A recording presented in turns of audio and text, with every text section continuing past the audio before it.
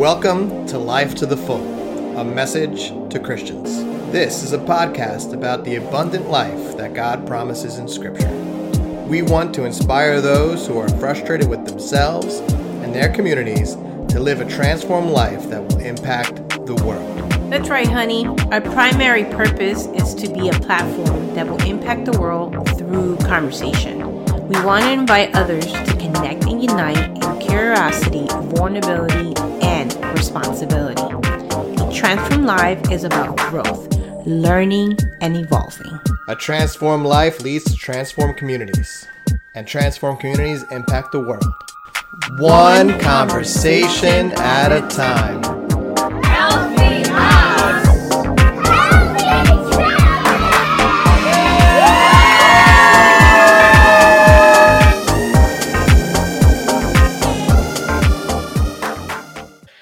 Hey guys, welcome back. Jimmy Zito here after a short hiatus, kind of catching my breath here after our epic Summer of Saul, where we did a deep dive into Paul, otherwise known as Rabbi Shaul.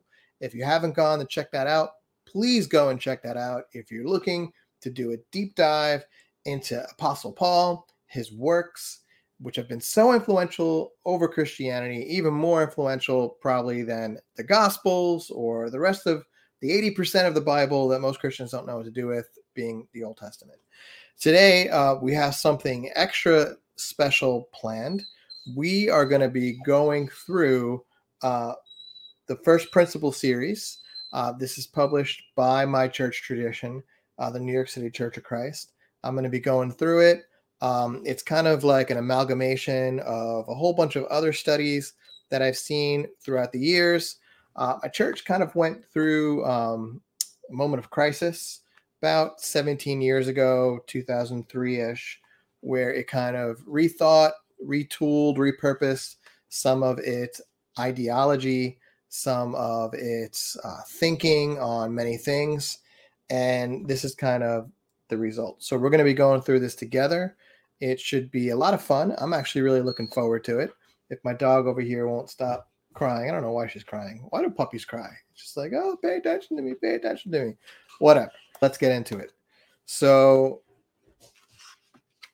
let us take a look at what we're talking about. Now I got this right from my church's website, which is kind of cool. Let me bring that back. Yeah, that's kind of cool. That's better. Oh, and that's just that. So then we could actually go through it and we can talk about it. All right. So I'm going to go back and I'll do what I would have done. All right. So here we go. You can get this in printed form. Actually, I'm not sure. You can get this in printed form by Illumination Publishers. It's on the back right there. I'll have a link for it in the show notes. It contains a whole bunch of studies, and the idea would be if you were helping somebody come into the church, or if you were helping somebody, I believe they would consider it helping someone get saved, right? Become a church member, a disciple, be part of the kingdom. You would take someone through something like this, where you would be explaining to them everything that they needed to believe. You'd be explaining what you consider to be the good news, and you would go through it. So one of the things I like to do when I always take a look at a book is I kind of just examine it very superficially, take a look at it like a fine bottle of wine or a fine scotch. You can tell a lot about the producers by the way they create their contents. Has there been some thought? Has there been some care that's gone into this? And this is a really cool looking book. You know, it's got some really cool artwork on it. The artwork is not cited, so I don't know who did this, but someone did this, or someone, you know, invested some money in buying some type of stock photo. But this is really good. This is kind of cool. You know, you have the city skyline. I don't really think you can see it from here. It's got some good font. The graphic is really very interesting. It's very appealing. I remember when I was first gifted this, I was like, oh wow, this looks really cool. And then, you know, I started looking through it.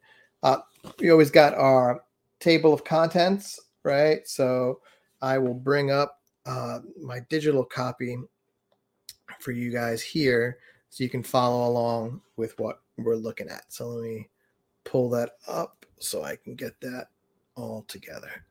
All right. Okay, here we go. Let's see if that changes. Yes, it does. That's so cool. So, all right, where are we? So let's look at this. Now, how do I make it like full page? No, that did not work. Oh, goodness gracious, no. I mean, that's kind of like a little better, right? Let's actually get a page with some stuff on it. Interesting. Yep. Cool. I like it. All right. So yeah, here it is. Here's the first page that we were looking at before. It's kind of nifty. New York City Church of Christ. Again, my church tradition that, I'm coming out of. I still kind of consider myself part of the ICOC, although, in many ways, there's some things that we don't always necessarily see eye to eye on. And I'm hoping too that this will help anyone out there as well that has questions, that is wondering what it is that I believe, what it is that people around me believe. Do I really believe this? What do I think about this stuff? Are there deeper things here that I can be looking at? Because I think it's important. I think one sign that I believe of a church community's health is that the church is always looking at itself in a critical lens, critical eye, just saying, what could we be doing better? What could we be more effective at? And, are we really leading our people into maturity? Like what is it that we teach? Why do we teach it? Is it actually helping? Is it helping people become better students of the Bible? Because I come from a church tradition that puts a high value on the scriptures. So way back in the day, I grew up Catholic. Nothing against Catholics. Loved my Catholic upbringing to a certain extent. But, in Catholicism, we really weren't people of the book. We were more people of the church. We read a lot of the Bible. You got a lot of the Bible into you on, Sundays and other special events where they would read large portions of scripture without really giving much exposition on really what the scriptures meant. You just got like a lot of scripture. I took religious classes really from before I could even remember them, from kindergarten all the way to 8th grade. I also went to a Catholic high school. So I got, 8, 10, 12 or 13 years of, Catholic education, focused a lot on character building, not so much of necessarily verse by verse, but what was in the Bible. I didn't get a lot of scripture verse theology. What I got more of broad strokes. This is what the Bible is saying. This is what God wants. This is what God is trying to communicate. This is what God is trying to speak through his church. This is the way we're supposed to all, come together. This church tradition that coming out of now, the New York State Church of Christ, or, ICOC, or the International Churches of Christ, or, broadly categorized Stone Campbell movement, family of churches, kind of what we've become. I just do love that graphic. I think it's like really cool. It's a cool name, right? First principles. You feel like, you're really going to get a good foundation. These are the things that you need to know first before we move on at all. We need to learn this. So it's a good name. It's good branding. But anyway, so getting into it, looking at the book, looks pretty good on the cover. Nice, clear table of contents, introduction, teacher tips. So it's going to give me some tips if I was going to teach this to somebody, well, how to do it, what I should be thinking. And then it gives basically the first principle studies. These are the studies that, anyone who is seeking membership into our church would need to go through and kind of sign off on, like, okay, I agree, to be a part of this church. And when I was going through these studies, this was seen as being like the gospel. This is the gospel. We're teaching you the good news of Jesus. this is the way that you're going to get to go to heaven. When you die, you're going to stay out of hell. And in the final resurrection, you're going to be raised to new life and new creation.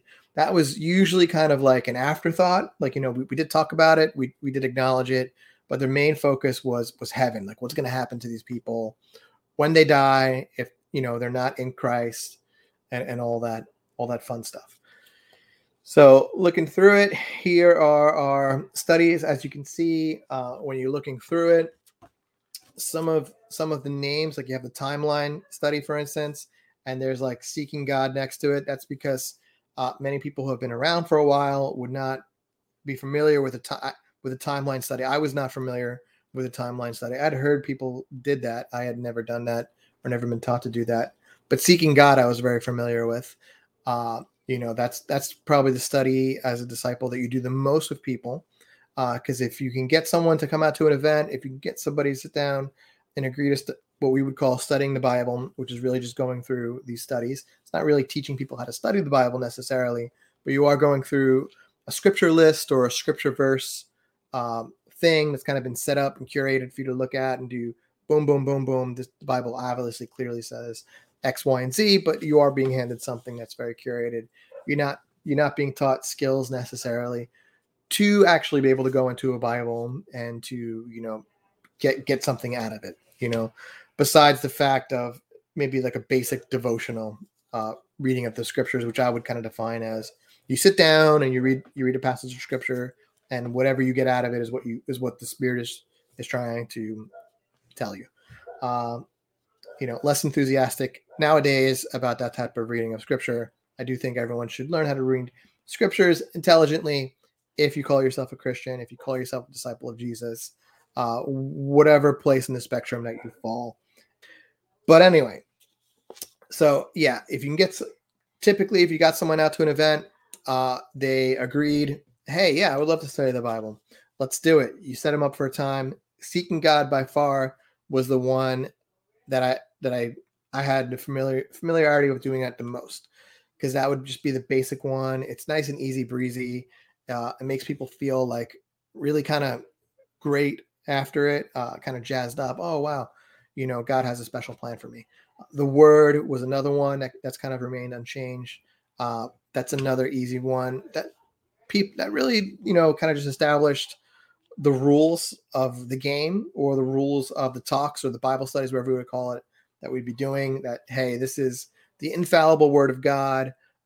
If you're going to disagree with anything we're about to say, as we go through this, you're not disagreeing with me, person I'm going to be studying with. You're actually disagreeing with God, because these are God's words. Discipleship, what that means to be a disciple of Jesus. The big point there is kind of making the case that a Christian, which is only, I guess, mentioned 3 times in the New Testament, is actually a disciple. Christian equals disciple. Christian equals disciple equals saved. And if you want to be saved, you have to be a disciple, which is also a Christian. Can you be a Christian without being a disciple? No, because the word disciple appears, over hundreds of times in the New Testament. The exact number, I believe, will be in here, or, what they're saying is the exact number. And that should be more informative when we go in and we're trying to figure out, okay, what does it actually mean to be a disciple, hence a Christian, hence saved. Then you have the cross study. So sin, what they're calling here sin, it used to be something that was part of what was called light and darkness. So they had like light and darkness 1, light and darkness 2. By the time I came around, at least here in Staten Island region of the New York City Church of Christ, we were taught more to do like light and darkness is like one thing, right? So that would be something that you wouldn't always get to. You didn't do that as much as you did like your seeking God or your word, right? Or kingdom here, it's just called church. I think that's the same study. We'll see when we get into it. Oh no, they have additional studies.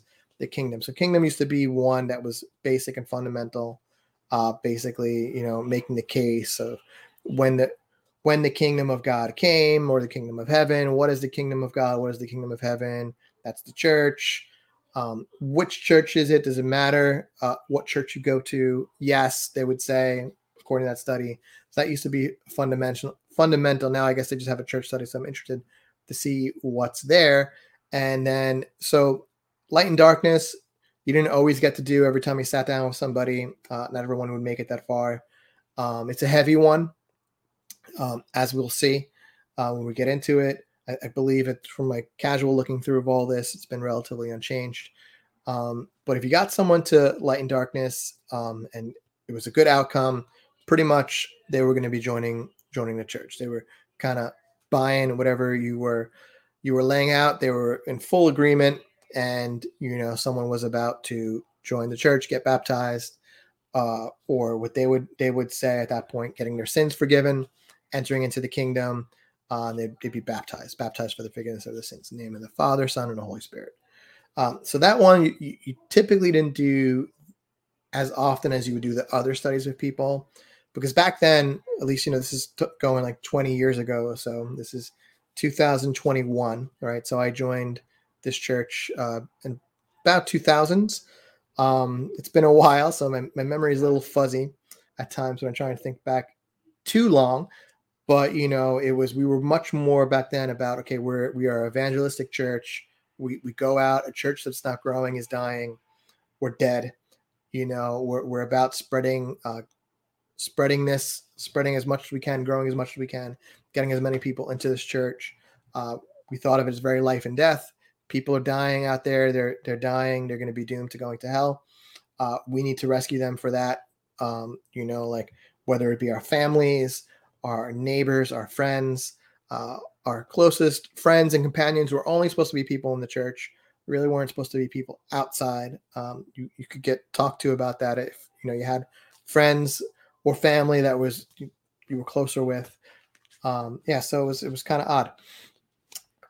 In some ways it felt amazing, especially if you came from a background like I came from, where you didn't really have a deep sense of family. I have a family. But through over the years, I didn't necessarily, at least at that point in my life, I didn't feel very connected to them. I had friends, but we were in that, I was in my 20s. So we were at a point where we were all like just naturally starting to drift away anyway. We were going to different colleges. We were going into different careers. Some of us weren't going to college, doing different things, trying to get by. So there was a natural spreading out anyway. So, the core group of friends that I had, about 3 or 4 of them, we were very close since we were in like elementary school. We were naturally trying to drift away. So it kind of just fell into it. And, really felt like, wow, these people are, I've never been closer to anyone like this in my life. These people are my family, and all that stuff. So that is the first principle studies. Again, there's been some changes that have happened. These changes have kind of happened behind the scenes too. This is not necessarily something that every member is aware of. That and I think the church today would say more that these are guidelines, right? There's the idea that the Bible is very clear. The Bible has a clear message. Anyone can go in and read it and on their own parse out a lot of the things that we're going to be talking about, and that it's just easy to see. It's easy to know. Anyone can look at it and just agree with this stuff. They would not agree with my assessment that this is scripture verse theology, right? Where we're kind of just listing everything out. We're arranging things in a certain way. Not to speak for them. Anyone from that tradition can feel free to disagree with me. I'd love to sit down and have a talk. While I do think there is a place for systematic theology, especially when you're trying to figure out, okay, how do I answer modern day problems with a 2,000-year-old book, right? It's not necessarily always going to speak word for word, right? In terms of like how you need to use this book, how you can apply it to your life. So systematic theology is not something that I'm a huge fan of. I'm going to have some classes in it in my seminary study, so I'm looking forward to that. I want to really give it a go, kind of understand it better than I do now. right now ask me what's my thoughts on systematic theology. Not a huge fan. I feel like I prefer more of like a whole Bible approach in terms of like what I would broadly classify as biblical theology. I'm going to be taking a class on that as well in the upcoming in an upcoming semester. Right now, I'm in the middle of my Hebrew class, my first Hebrew class, and I'm just like so awesome. I feel like I'm at Hogwarts. I feel very blessed to be in this setting where I'm actually learning the original languages. So yeah, I would say this is a bunch of scripture verse theology, like we're leading you through. I don't think that that's a position that my church tradition would agree with. I think I would say no. This is we're just arranging it for you, but anyone can go to the Bible and come to the same conclusion. I mean, one huge evidence for this not being true is all the denominations we have. You know, some estimates say 30,000. I'm not sure if that's a number that everyone agrees with or necessarily how they came up with that number, but everyone knows there's a lot, and we all pretty much believe different things. Broadly speaking, sometimes there's a lot. Sometimes there's a lot. Sometimes there's more than a lot. Sometimes there's hardly anything that we can necessarily agree with in these, you know, our different church denominations. However, you know, it's clear that I don't think anyone would read this and come to the same conclusions that my church came to. At one time, yes, I did believe that. And I'm very, very grateful for this church tradition because, you know, they were the first people that I ever met that they really treated their Bibles seriously. They treated it like this was important. They read it seriously. They taught me to appreciate it and just fall in love with God's word. I wouldn't be where I am today in seminary if it wasn't for them. You know, I'm in a position now where I want to spend the rest of my life, you know, whatever time I have left, learning to read this stuff more, learning how to go deeper into the scriptures, and, you know, taking people along that ride for me. That's why I'm doing this podcast. That's why I'm doing these series. But I think this is very, very instructive to go through this. You know, my church tradition, International Churches of Christ, kind of broadly speaking, coming out of the Stone Campbell movement, you know, we don't have a creed or a catechism that we confess or we subscribe to. The creed is kind of just a list of beliefs. It's usually recited at meetings, or if it's not recited at meetings, it's posted or, you know, it's on the website. Broadly speaking, you can call it a statement of faith. You can even go to my home church's website, the New York State Church of Christ. You can go about us, and there's our beliefs, right? You know, like I don't necessarily believe in all those things anymore. And I have my reasons, and some of them we'll go through. And, you know, you're free to agree, disagree with me. If you know me personally, I'd love to sit down and have a cup of coffee. Even if you don't know me personally, give me a call. Let's hang out. Let's talk. I love talking about this stuff. I think it's important. I think there needs to be more space made for conversations like this where we're getting together and we're treating each other like human beings. You know, if you don't agree with me, that doesn't mean you're the son of Satan, or that doesn't mean that you're someone I have to guard my flock against, or I have to protect other people from you, or limit your access to people, you know, which has certainly happened to me, and it's certainly happened to other people that I know, love, and respect. But you know, it's an opportunity for us to create space for each other and to really just talk about this stuff. For me, my journey in questioning some of these studies, right? Now, like I'm going to give you my brief timeline here. I went through the study series. Some of it really hit me very hard. Some of it didn't hit me so hard, but I could understand the argument that was being made and the way it was being presented. And yeah, I learned to love the scriptures. I learned to love the Bible. I learned to love everything about just getting into the scriptures. And then, so what it prompted me to do was to seek out more. So I started just, you know, I would listen to every sermon I could find. They had a website. I think it was called disciples today, which I think it still exists. Went back far enough that there were hundreds of sermons from not only people around me, but from people all over the country and all over the world, from different conferences, or there was this huge sermon archive, and I would like listen to it like non-stop. This is before there were even really podcasts, right? There weren't podcasts. I think there might have been, but they weren't like a thing like they are now. It was just a list with MP3 files on a web page, and I would just go through and I would listen to them over and over and over. And I would listen to them while I was doing dishes. I would listen to them while I was hanging out in my apartment. I would, the ones that really caught my attention, I would take notes on. Many of those notebooks I still have today, where I would just go through this stuff. And I just wanted more, and I wanted to go to seminary. I wanted to go to seminary, which is what I'm doing now, or a school. I wanted to go to a Bible college. And I was actively discouraged from going, because the idea was like, well, like it's really hard to find a good school. Schools don't really teach what we've taught and what we know. They're going to do a lot of questioning, and it's not really for everybody.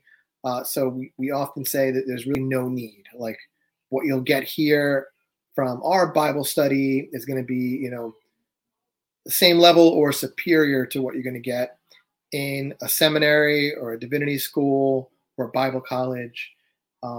And what you're going to find is you're going to find a lot of people who, they might teach the Bible, but they're actually atheists, or they're going to question everything that, you've been taught. And so, just don't go. And back then you really couldn't disagree with advice that was given. If it was given and you wanted to be a good member, standing member of the church, especially if the advice was coming from the evangelist, or it was coming from an elder or someone who was respected in your church community, you just didn't go against it, if you wanted to stay as a, productive member of the community.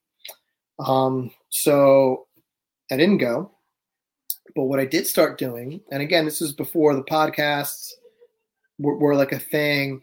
You really couldn't find like a lot of good stuff, but what I ended up doing is I ended up actually reading my Bible. And what I would do is I would just read it cover to cover. So, I really went into it and I started reading this stuff carefully, and things just didn't match up. Things didn't work anymore for me. I didn't really understand where my church tradition was getting many of these things. They were, especially when I got to the Gospels and I started reading the Gospels more closely. It was like, well, it seems like this Jesus guy, like the good news about him was, that he was the fulfillment of Israel's story. And, what that means is, if you look at Genesis 1 through 11, right, there's this huge plot of the whole earth, and all the nations, all the tribes under heaven have gone astray. And God's plan of bringing everything back together has to do with this guy Abraham and the people of Israel. So the good news of Jesus is that he fulfilled the story of Israel. He did for Israel what Israel couldn't do on its own. And through that, the nations are going to be blessed. And, God was coming here. It didn't really seem like there was a big emphasis on us going anywhere else, or, souls being punished forever in eternity. That didn't seem to be a thing. So it was confusing for me, and bringing up a lot of these concerns in my church setting. It didn't really go great. It wasn't really received very well. So, I went through a lot of this stuff, and I got a lot of pushback when I was going through it, about, you can't teach that stuff. I was responsible for teaching various groups. I was a volunteer campus minister for a while, or whatever they would call it. I basically ran a campus ministry. And I was a volunteer youth minister, or again, whatever they would call it. I ran a teen ministry here for a while. And some of the stuff that I was wrestling with, some of the things I was thinking, it would make people a little nervous, questioning a lot of things, and sometimes questioning things a little passionately.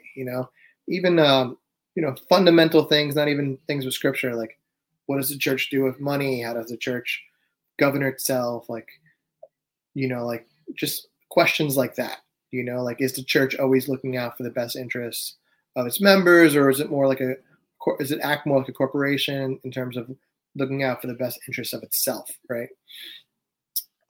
Things that I would wrestle with, and dealing with different pains and just traumas, you could call them, or disappointments from the past. And the way I always like to approach dealing with trauma and dealing with pain is, I don't look at it as something, okay, like I need to talk until like I cry or something, and then we all sing Kumbaya.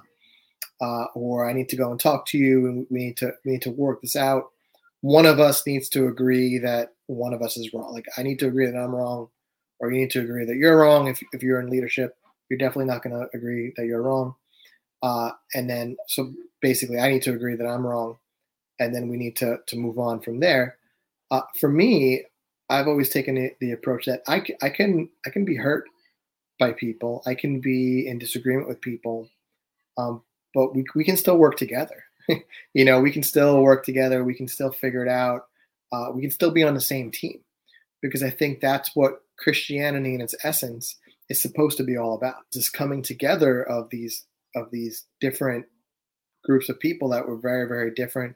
They thought different things.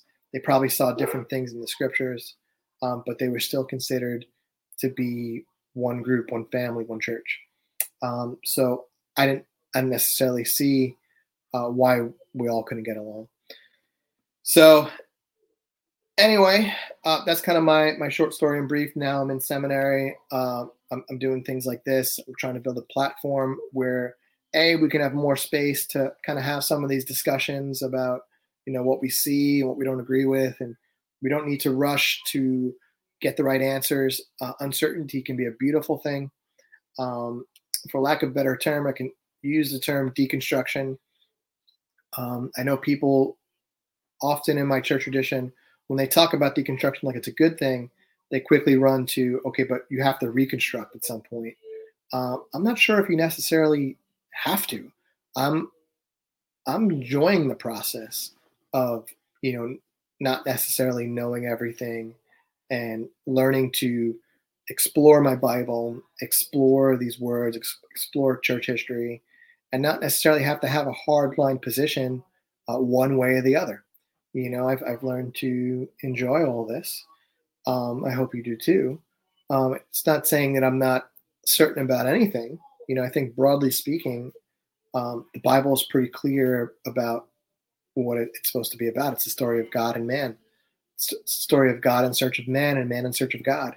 It's the story of a world that was created to be beautiful, that was created to be wonderful, amazing, and how everything went horribly wrong. And, God could have started over, but he didn't, because, God loves us so much that a world without us is not something that he's willing to do. And how God has this plan to bring the whole thing back together. And there's this long arc of history, and the story is not over.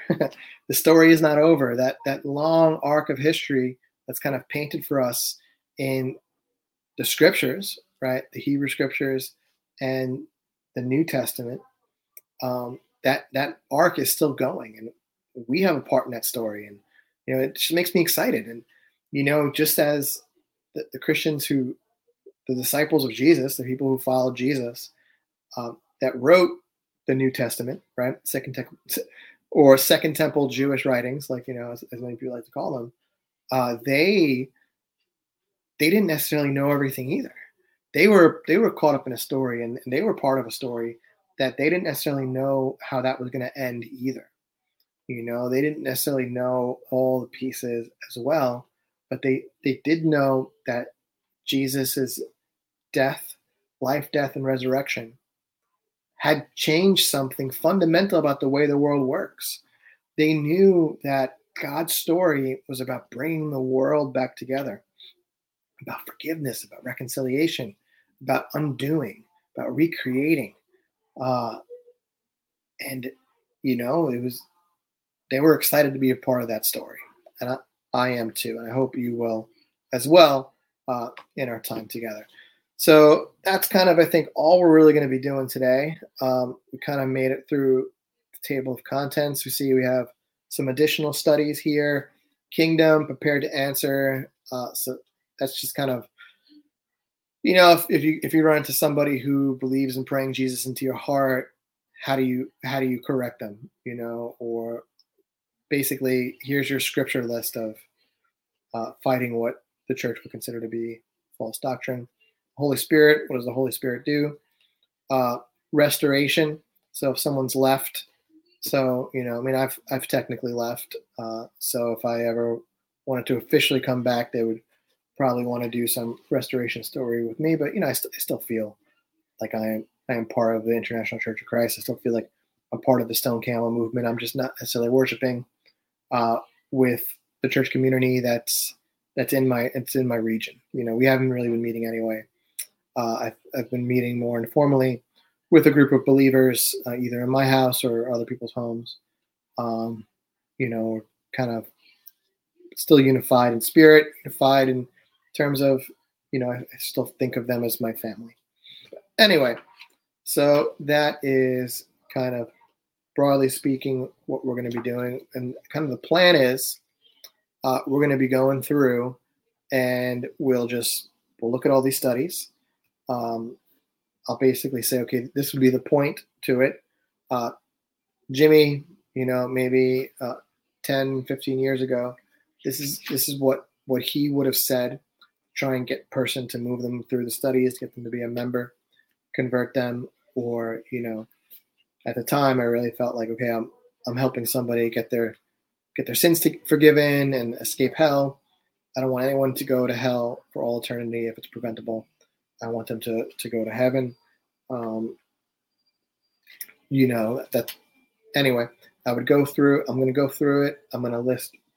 This is what it is. A lot of it is going to be just kind of reading out of it, and then I'm going to try and give us a broader view. Like, okay, actually, if we go there, what's really going on in the broader context that this scripture is being plucked out of, and who knows? Maybe sometimes like be like, all right, I can totally see that, and other times. I think we're going to see that the danger of using a scripture-verse theology or a systematic theology that is so entrenched that we can confuse our systematic theology for the biblical theology itself. So basically, systematic theology is we're trying to answer questions using the Bible. The Bible doesn't necessarily ask or answer. Right? We could say, okay, something like, I don't know, LSD. Should I use LSD? The scriptures don't talk about LSD. They don't talk about hallucinogenics. There really wasn't an equivalent, to my knowledge, in the biblical world, at least that I can say. And I think some people have done some work that they've suspected that maybe there are some hallucinogenics mentioned in the Bible, but we can talk about that at a different point. So we're trying to answer questions maybe on the ethics of war. When is it okay to serve in the armed forces? When is it okay? Like, how should we structure marriage? What should marriage be like? How should I date? There was no dating in the biblical world. This was a meeting of families. Families would meet and they would basically say, you can marry. I'd like to offer your daughter to one of my sons. I'd like to offer your son to one of my daughters. Or couples would meet and get their families on board. There was no equivalent to dating like the way dating is done today in this world. So you take the Bible and you use it to try and answer questions that's not in the Bible. They're not the questions the Bible is concerning itself with. So you're using that, but so the danger there, not necessarily saying anything's wrong with that, although I'm not a huge fan of systematic theology currently. I think I kind of landing on the side of the equation that I think the questions the Bible is trying to answer and that, trying to ask are the ones that will actually speak into any age when we learn how to read them and treat them appropriately. But when we take our systematic theology, so we're using it to answer questions that the Bible is not necessarily answering or asking, we can take that and we can confuse that for what the Bible is actually trying to do, and it's not. And so it becomes very inflexible. It becomes topics that we can't really talk about, we can't really discuss, we can't really look at it any other way, and that's a very, very dangerous position to be in, because historical circumstances change, cultures change. So if you're using, let's say, the Bible to answer questions that it's not asking in and of itself, right? As the world changes around you, you can find yourself stuck. You can find yourself stuck in a tradition that doesn't necessarily make sense anymore for the world that you live in.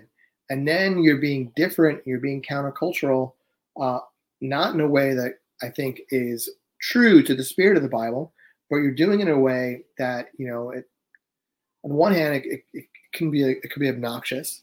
And the other hand, it's drawing a line in the sand that doesn't, no one's asking you to draw that, right? No one's asking you to live that way or to live your life in a certain way. But you use your systematic theology. You don't even think about it as systematic theology. You think of it as like, this is the word of God. And it becomes one of those entrenched concepts or things that there's no flexibility. There's no, we can't re-examine this in a different light.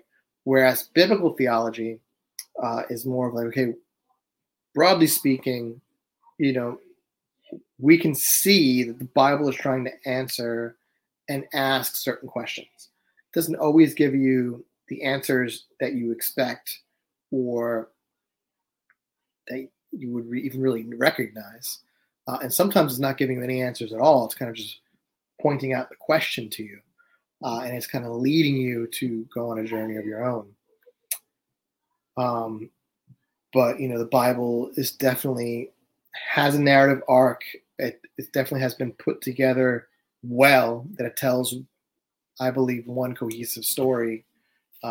Even the two testaments, or just the Hebrew Tanakh and the New Testament writings, like they've been put together very, very well in many ways. In some ways, not so much. The Jewish ordering, I believe, is much better than the Christian or Catholic ordering of the Old Testament Hebrew scriptures. The Tanakh ordering that I referenced before, I don't think we'll get into it in this discussion, but I've talked about it extensively elsewhere. It's something to think about. Like, this can become very, very dangerous. And we have to learn to question. We have to learn to take the Bible seriously on its own terms, and learn that, in terms of our systematic theology, although it may be useful for a season, every now and then, I would say like maybe every decade or so, at the very least every 100 years. Come on, people. You got to take it out. You got to look at it. You got to dust it off. You got to unpack it, right? N.T. Wright, one of the awesomest books I've ever read. I was going to say ever written. I wish I wrote this book, Scripture and the Authority of God. He talks about a lot of our terms, a lot of our systematic theology, like packed suitcases. Like, we have a suitcase labeled salvation. We have a suitcase labeled repentance. We have a suitcase labeled kingdom of God. And every now and then we gotta unpack these suitcases, and we gotta look at all the things that are in it. We gotta dust them off. We gotta say, okay, does this still make sense? I think even the Bible, the Bible speaks into every age, challenges every age, every generation, and we have to learn to listen to it. So we're going to do that. We're going to go through it. I'm going to read basically a lot of these. This is what I'm going to read it to. We'll throw it up on the screen so you guys can all see it, and then we're going to go through the whole thing together, and we'll look at its broader, wider context. And we'll hopefully by the end of it, maybe even we'll give some stuff that, okay, well, they've arranged this way, but I think maybe a bigger story the Bible's trying to tell here might be this, and kind of spell it out, give us some things to think about, and then hopefully we'll be able to have some roundtable discussions. I want to, get people on these roundtables. I want to get former members of the ICOC who still consider themselves Christians and still read their Bibles, and, still trying to figure all that stuff out. And I want to get people who, are still in the ICOC and they're like, no, we're happy with this. We agree with this. Or maybe they don't. Maybe they think they do. We'll see, where these discussions go. But I want to do these roundtables. I want to get people together, and I want to have some real discussions. I think too often when we get a group of people together, we're entirely too polite. And I don't want people to be disrespectful. I don't want people to be insulting. But I think there's a way. There has to be a way, right? Because we're a family, and families sometimes have to talk about deep things where people don't agree with each other. It has to be a way that we can get together and that we can really talk about the things that we don't agree with. If we get to something and we're like, I don't know about that, or I've been learning that there's maybe a deeper context. There's something deeper that we could be looking at here. I think that's a good thing to say. Not just nodding our heads and being polite, sometimes we're focusing on these minor things and we're missing what's the most important thing. And if I have any goal with this little exercise, this little experiment that I'm doing, is that I want us to see that there's something deeper going on here than just who's in the club or who's out of the club, who's going to heaven, who's going to hell. I want us to see there's something deeper going on here, and I want us to do this together by looking at some of these things that we all say that we believe, right? So if you're a member of the ICOC, broadly speaking, these are the things that you believe. Back in the day when I was coming into this church tradition, we really only had one study, one set of studies that we went through. But since 2003, various churches have kind of gotten together and they've kind of come up with their own study series, right? Because the church doesn't have any centralized leadership anymore. We used to be an international organization with, very strong leadership. Now we're kind of like these little kingdoms. But there is something you can get online. I believe you can get it online for free. I don't think I paid anything for this, called First Principles. And if you hit that, there's all types of studies from all across the movement. Let me get it up for you here. Yeah, so they used to have like a little, in like a library form, but it's all different studies. There's one from Hampton Roads. There's one from Colorado, I believe. There's one from Chicago. All of these where the major church centers are. There's one from San Diego. And there's one from Boston, where the whole movement that I was a part of began. They called it the Boston movement at one time. They even have the original studies here from 1993, the studies that I went through. Obviously the ones that I went through were a little different, because every region kind of had its own flavor of how they did things, but the core scriptures were always the same, and the core points were always the same, and the same questions and moments of decision that you were leading someone through was always the same. So we're going to be going through that. We're going to be trying to pull it apart, look at its broader context, and have some great talks and discussions about it. So I hope you enjoyed this episode. I will see you guys in the next episode.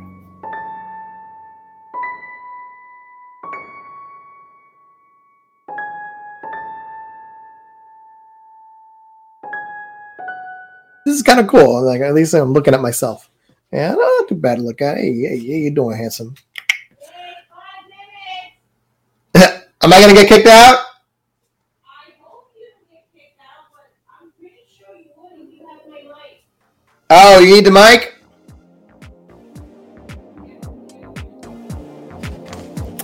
I have to go give the wife back. The mic back to my wife.